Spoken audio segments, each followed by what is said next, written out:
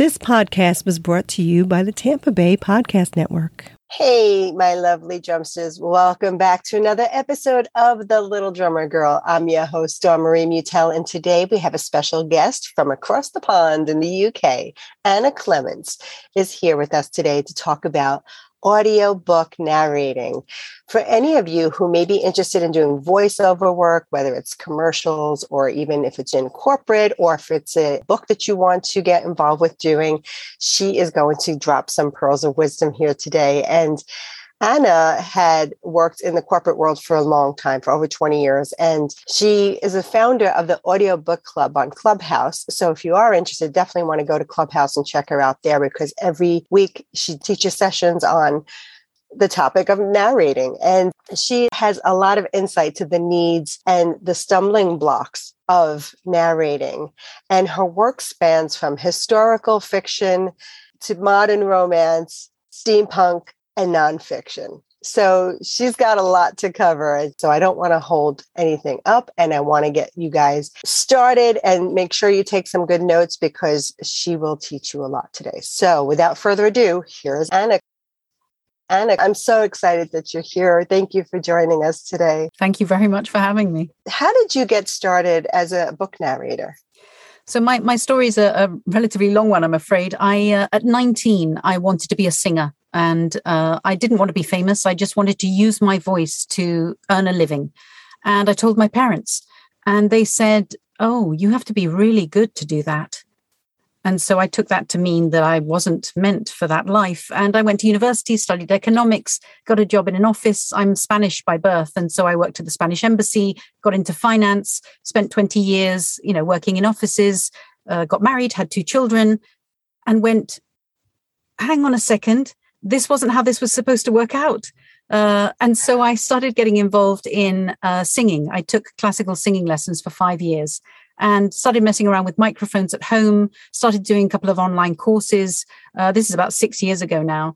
Got interested in acoustics and sound and why recording in your bathroom isn't the same as recording in a sound booth, and how you can make your voice sound better or worse, things you can do electronically and things you can do technically to make your voice sound different. And it just became this ongoing fascination. And the hobby of 2 or 3 years of studying critical listening, vocal production, became too much of an interest. And further to my divorce, became a full-time job.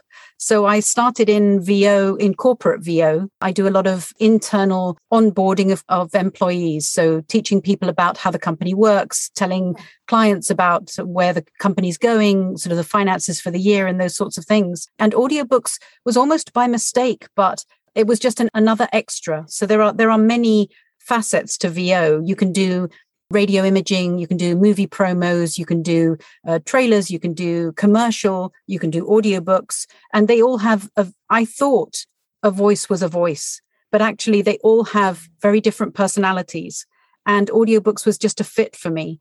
The long form narration meant that I was self-directing, self-motivated, occupied.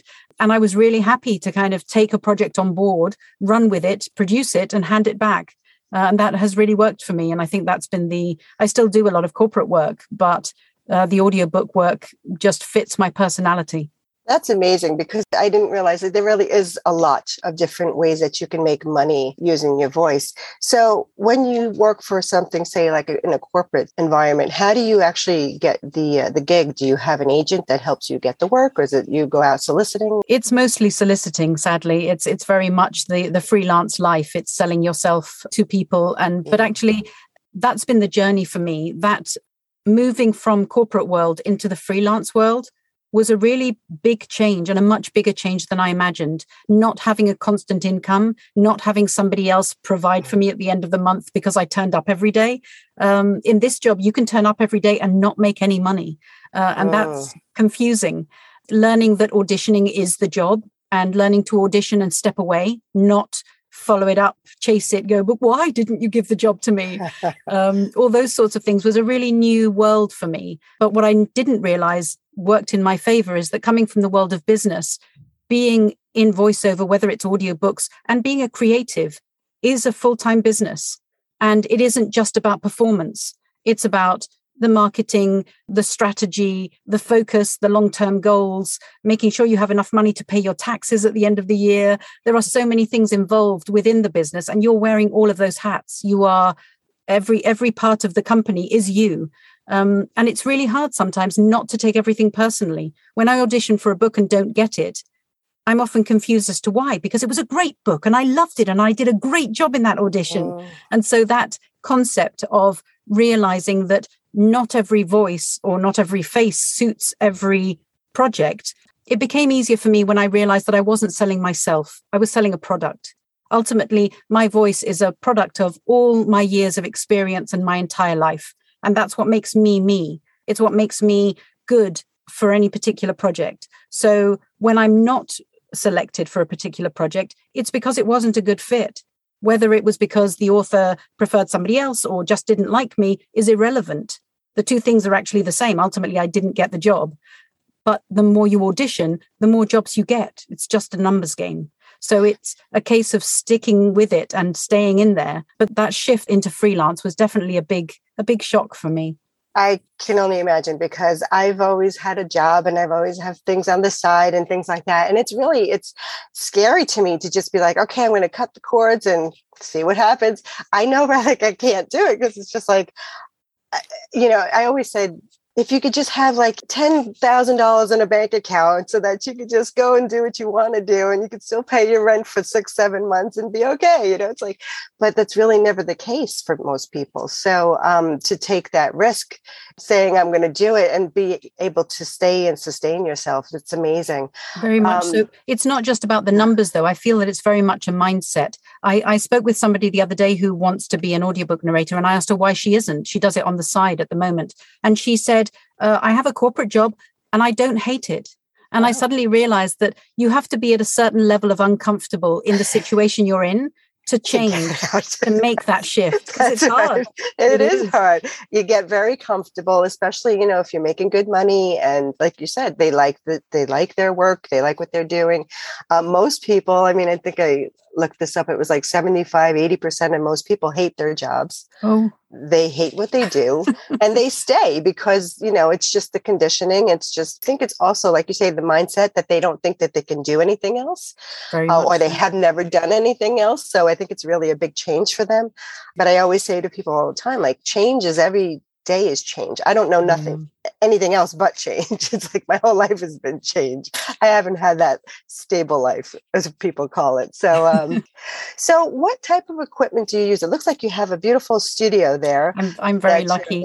Yeah, this is my fourth booth. So my first booth was a blanket fort. It was the typical, duvet over plastic frame. I bought plastic pipes that they use for plumbing and connected them together in a rectangle, and then threw duvets over the top, and then a traveling, what are they called? Moving blankets. Those really heavy. Oh yes, the heavy ones. Yeah, over the top of that. And then on the inside, I bought acoustic foam.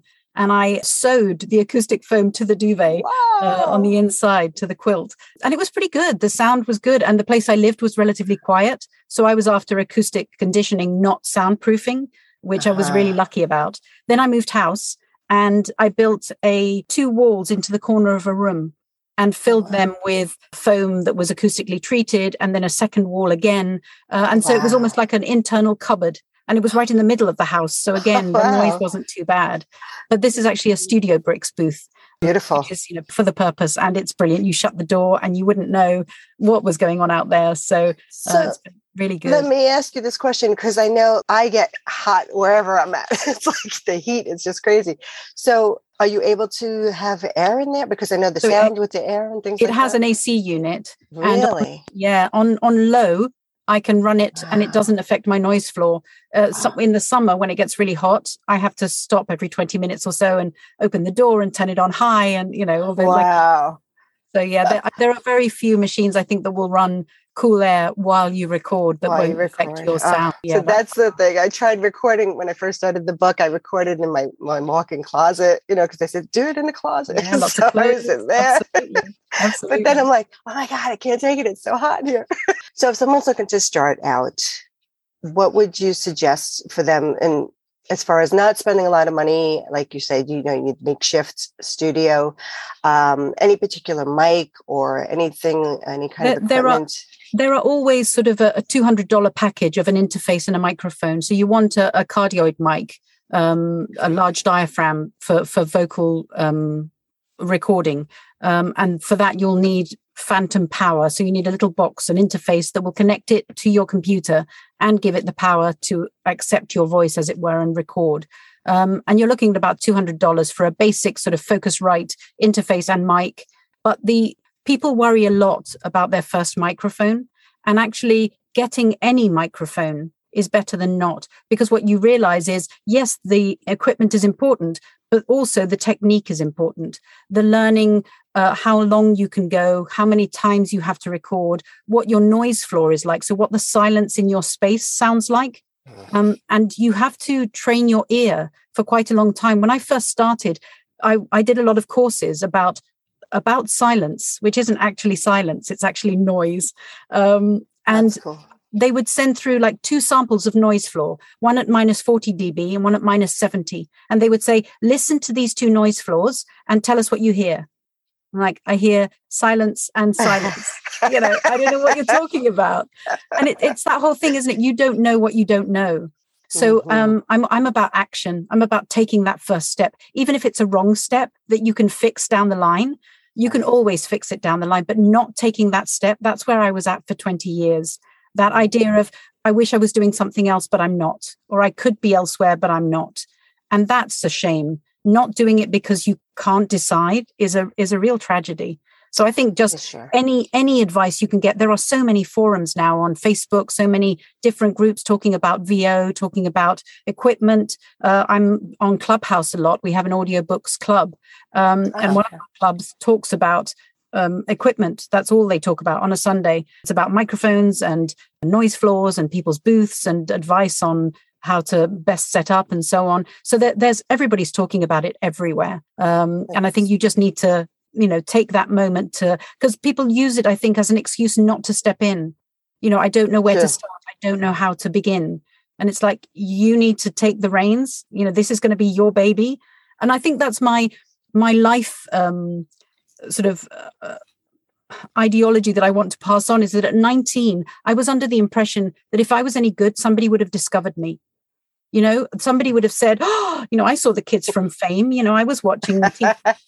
That's how it happens. You get discovered and then somebody takes you to LA and next thing you know, and that's not how it happens. Actually, it's actually just really hard work and committing and doing the same thing over and over. And when you start doing it and then you start looking back and you realize how far you've come, it's a real impetus to keep going. Because if I'm as much better next year as I am this year compared to last year, I'm going to be doing really well.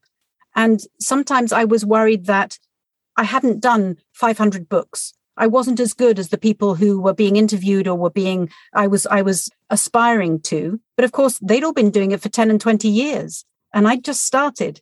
And so there's that sense of gap, isn't it? When actually it's about passion. It's about commitment and time that you devote to the thing that you love. And next thing you know, you're actually quite good at it. I love that because, like you say, it's taking the first step, whether it's the wrong decision or the right decision. It's making a decision rather than not making a decision to do it, because I find that's what stops people. It's like the fear of making a mistake, the fear of being laughed at, the fear of whatever. We all have these little things, and especially the ants, they call them, those auto-negative thoughts we have that can really stop us dead in our tracks. And I always say, just do it afraid, just do it and don't think about what can happen. Because, usually when we think about the worst thing that can happen, it never happens. It's just our minds that are, working overtime on us. Spend so much time anticipating stuff, don't we? And that idea, what you just said about, feel the fear and do it anyway. I'm more about the fear isn't going to go away. So you may as well do it. Exactly. Just step in and see what happens. And the more you do it, the better you get. Right? Absolutely. And the fear seems to disappear and it becomes curiosity and excitement and adventure, and it's like, I won't be doing that again because that doesn't work. And then you do something else instead. It's kind of a Life is trial and error, isn't it? Exactly. Every which way we turn. That's for sure. So now that you have something in their hands and they're ready to record something, now what do they have to do? They have to audition. What would you say is the best thing to do? I know like on ACX, you can join. For people who don't know, that's that Audible where you can have your audiobooks there. People look for narrators there. So you would have to set up an audition and record some pieces so that people can hear what you sound like. So ACX.com is the audiobook creation exchange. And it's basically a marketplace. It's a marketplace for authors and narrators to get together somehow. And so you create a profile on ACX.com and you put up a couple of demos of you reading passages from any particular genres that your voice fits. So it's really important to know as a narrator who you are so that you know which books you can deliver. So I love reading fantasy in my spare time, but I'm not employed to read fantasy. People employ me to read historical fiction, to read nonfiction. I do a lot of steampunk now, which is century Victorian craziness, which is kind of fantasy. So I'm pleased, but, then there's romance, there's horror, there's young adult, there's memoirs, all the non-fiction stuff, all the books about how things work, who people are, what they're up to. There are lots of different spaces in the industry, and your voice doesn't do all of those things. And your personality doesn't do all of those things. So once you find out who you are, you get yourself a couple of demos made in the genres that you're looking to promote. And then it's literally a list of authors or rights holders who hold the rights to making the book into an audiobook. They'll put up their books and ask you to audition. There are some issues with it because it's a free service. Sometimes the person putting the book up isn't the rights holder.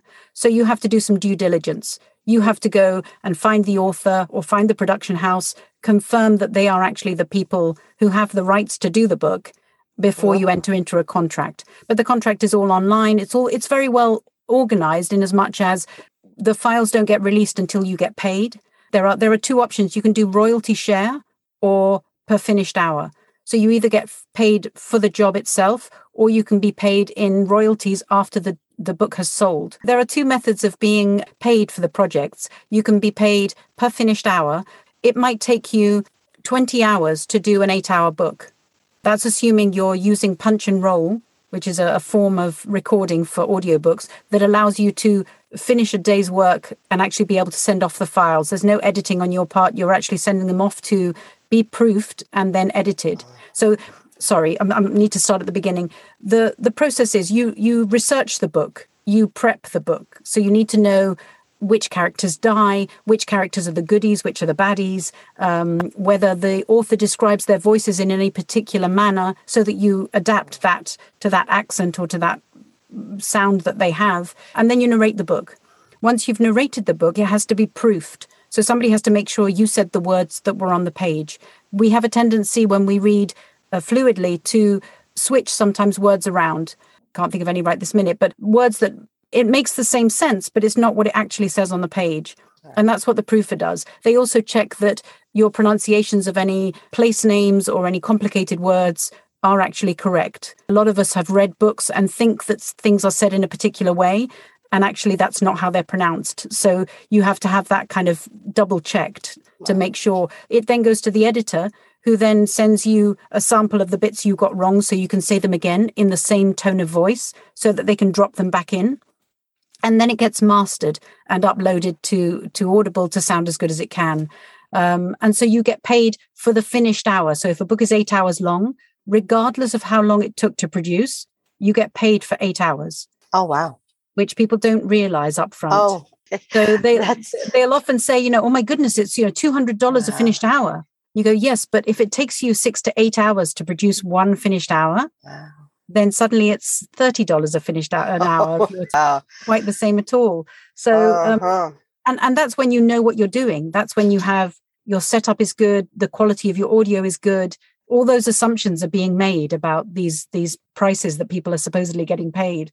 The other option is that you do it for free. So you narrate the book, you produce the book, you proof it, you edit it, you master it, you upload it, and then you get 20% of the sales.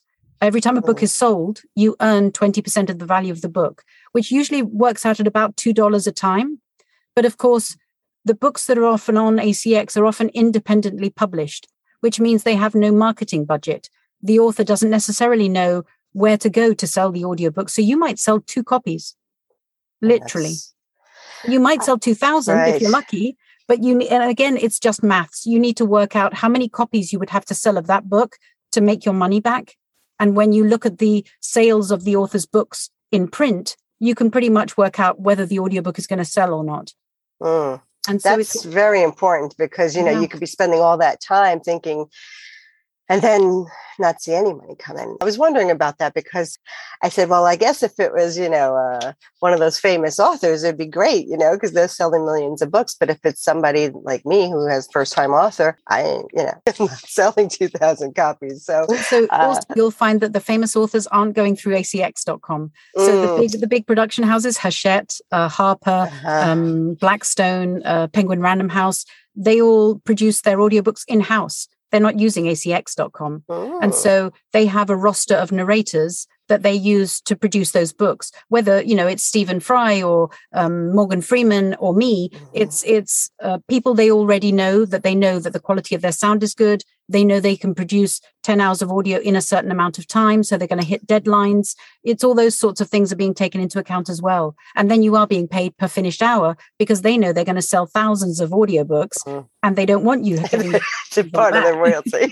That's right. They want it for themselves. Absolutely. That's great. That's awesome. Well, I think if anyone out there is interested in becoming a narrator or voiceover work, definitely listen to Anna, check it out, try doing something that, even if you just take, what's the best place for them to maybe find books? I know that there's copyright issues and things like that. Is it public domain that they could go look at books that they could record off of? So you can read public domain books. There's a website, the name of which is going to escape me for a second. It's escaping me. I will find out and give it to you so you can put it in the show notes perhaps, because I'm not going to remember. But to create a demo, you don't actually have to use a public domain book. So long as you're not making any money from the demo that you're using, it's called fair use. So if you find a book that's particularly good and a passage that may last maybe 1.5 to 2 minutes, that actually tells an entire story. So something dramatic happens and perhaps leaves the listener on a cliffhanger. That's always a good call within your demo to have it not just to be a page of a book, but an actual part of the story where something happens so that people actually want to listen to your demo. So that's always a good idea. So you can use anything, to be honest. But the public domain books are Gutenberg. It's called Gutenberg. Yes, that's it. I couldn't think of that. Sorry, I couldn't think of it. That's where the list of public domain books are, which you can also produce yourself. So because they're public domain, there are no rights holders anymore. So you don't have to have permission from anyone. So you can produce a public domain book and then go to somewhere like Spoken Realms or ACX and actually upload the files and create that book yourself. The whole thing is a learning process, and it takes a little longer than people think. There's a real dedication to the craft. Sure. Is not necessarily considered. Definitely. I remember back in the 80s, I'm dating myself here, I was doing some theater and I was a dancer in theater and things like that. And I was also doing some modeling work. I'm like, what else can I do to try to make some extra money? And then, voiceovers was there. And I was like, oh, that would be awesome. But it was so expensive. I mean, you had to go into a studio. You had to rent it. You had to do this, and this. It would have cost me thousands of dollars to get a demo reel done. And, I didn't have that.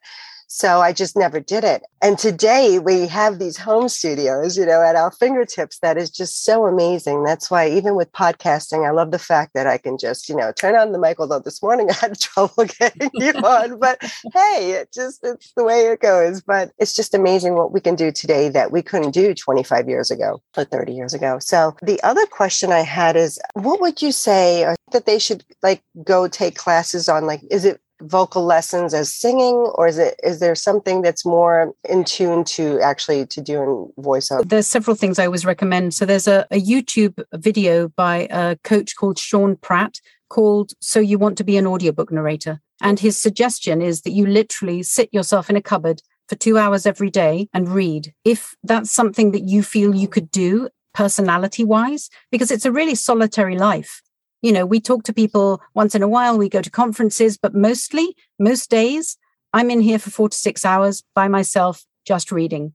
And it's a really solitary life. There's no interaction. There's nobody to feed off of, but I get to be all the characters. I get to play everybody in the book. I love that. Very cool. It really is. There's also the narratorsroadmap.com is basically a major piece of amazingness that Karen Commons has put together. It's a website to do with everything to do with audiobooks, everything to do with narration, whether it's blogs about how to get started or what to do with, microphones and sound systems and how to choose a coach, which books to take, how not to get duped on acx.com, all sorts of information in there really worthwhile. Awesome. The other thing I always recommend is podcasts like yours, where people are giving away loads of information for free with regards to the creative life, whether you're listening to famous narrators that are being interviewed or casting directors who are being interviewed. Everybody wants to be out on podcasts and people are just talking. And if you can, on your, morning walk or your commute or whatever, listening to all that stuff, it's all free. I'm big on the free because I think people spend a lot of money sometimes in the wrong places. I talk again to lots of people who are with coaches they don't like, who make them feel small. And when they finish their lesson, they feel worse than they did when they started. And I say, why are you still coaching with them? Yes. And they're like, what? It's like, you got to go. Absolutely. Yes, because it's definitely going to mess them up in their mind. They're saying, they're not going to want to pursue what they're doing. And that's horrible. I can't handle coaches like that. No. You want to lift them up, not bring them down. Yeah, very much so. And I think people are just under the impression they're not in control. They're not in control of their own lives or what happens to them. And actually we are, but we have to take hold. We have to, claim it almost. And it took me too long. And that's why I'm going around telling everybody, but you did it though, even if it took too long, you still did it and you're doing it. And so, I always say it doesn't matter when you start, as long as you start. Yeah. Because, if you wasted the time, you wasted the time. I have a boyfriend of mine who was writing songs and then he stopped for 10 years.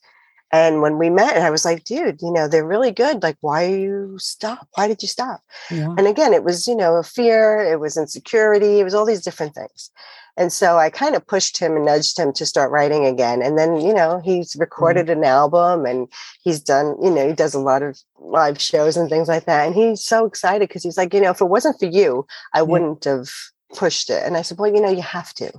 It's like, it's our calling.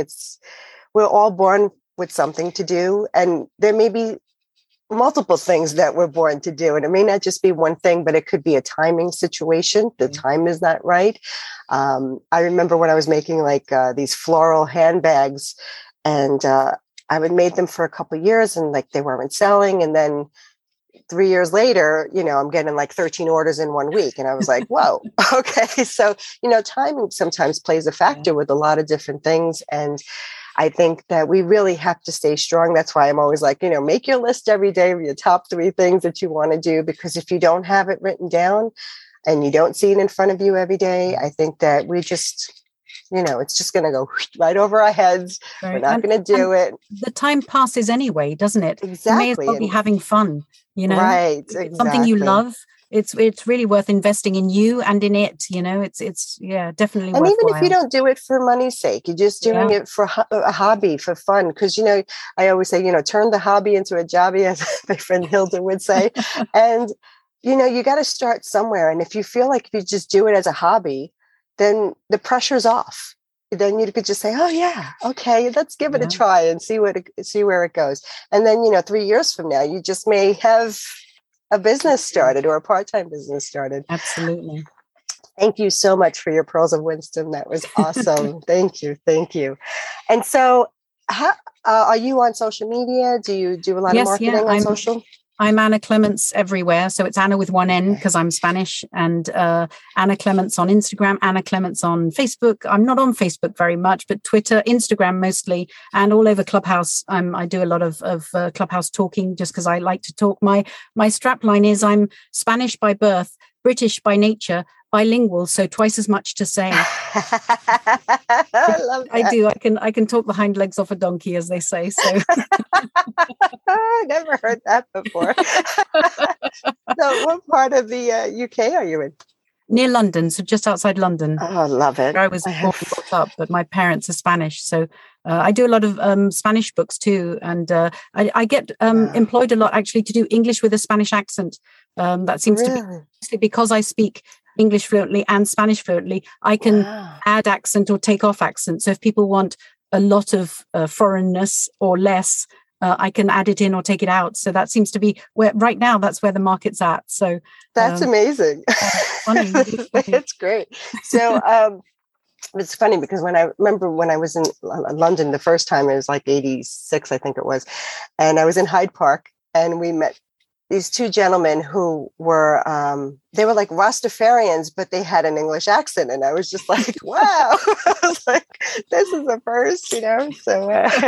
Becoming such a global world. And even, I'm chatting with you and we're across the world from each other. And it's as if we're next door, it's a really clever thing. We're in a really strange time now where everybody is just, and it's such a nice thing to be able to see so many faces and so many voices getting together and enjoying each other. I do a lot of group work as well, whether it's interpreting text online for theatre companies that are trying out different things, or it's just lovely to be able to be involved. And again, I was doing it before the pandemic, but the pandemic has meant that everybody has kind of cottoned on to the whole Zoom, lifestyle, as it were, because we have to connect with each other still. And it's just been really nice to connect with so many more people. For sure. I love it. We get to meet all these amazing people that we would have never been able to have had a chance to meet them if we didn't. And we met through the Hindenburg. Do you use Hindenburg at all? Do. Yeah, I don't, unfortunately, no, but it was really good of them to put on that conference the other day. It was really good. There. Same here. I was like, wow, see, I'm glad I was there. I just found, people who do this type of work to really be interesting. I actually worked for Penguin Books back in 94. I'm from New York originally. And this lady, I'm going to share a story here. I was doing licensing for, rights and stuff like that, because that's what my background was. I was in music publishing for a while with that. And so this lady was like, she was much older and they were like 3 years behind with their licensing. The stacks were like this. So I'm the type of person where I see that and I'm just like, oh, okay, go. So I was just like going down to the library, pulling like 50 books at a time, getting these licenses out. And she couldn't handle it. She was just like, oh, Dawn Marie, you're going too fast. I'm like, well, we're 3 years behind. It's like, this is why I'm here, And she fired me on Christmas Eve. Oh, I was just like, wow. I said, so much for, trying to do a good job and get it done. And you work too fast, you get fired. So, it's just, that's why you have to work for yourself. It's the freelance. That's true. That is true. I've been thinking about that for a long time. But thank you again for everything. I really appreciate your time. And I hope that we get a chance to meet one day when I go visit my friends in the UK. We can go out and have a bite to eat. And that would be lovely. I'm usually in America. To see a studio. I'm usually in America twice a year, but of course, at the moment, I'm not allowed in. So it's. Do you go to New York or? One to New York and one to Boston. Boston. Yeah, March. I love and October. Boston. Yeah. Nice. Do you do conferences or something? Yes. So in New York in March is the Audiobook Publishers Association Conference, APAC. That's based in New York the first week of March. Is that at the Javits Center? Or? It used to be this year. Next year it's not going to be, and they haven't announced where it is yet. But it's usually at the Javits with Book Expo. But this year they've moved it into March, so it's. And I'm not sure where it's occurring. But it literally sort of 500 or 800 narrators just turn up and congregate. That's got to be awesome. Yeah, sounds like fun. Absolutely. Maybe I'll have to go see my family and make a trip for myself and check that out. Great. But definitely stay in touch so that if you go, let me know. And excellent. And if you're ever in the Tampa, Florida area, please let me know for sure. Thank you very much. Thank you. But have a great rest of your week and stay safe out there. Lovely. Thank you so much for having me on. Thank you, Dawn. See you soon. Bye-bye. Bye. And the party doesn't end here at the podcast. The party just gets started over at our Facebook group. And if you haven't already joined us, please go to facebook.com/group/Little Drummer Girl. That's LIL Drummer Girl.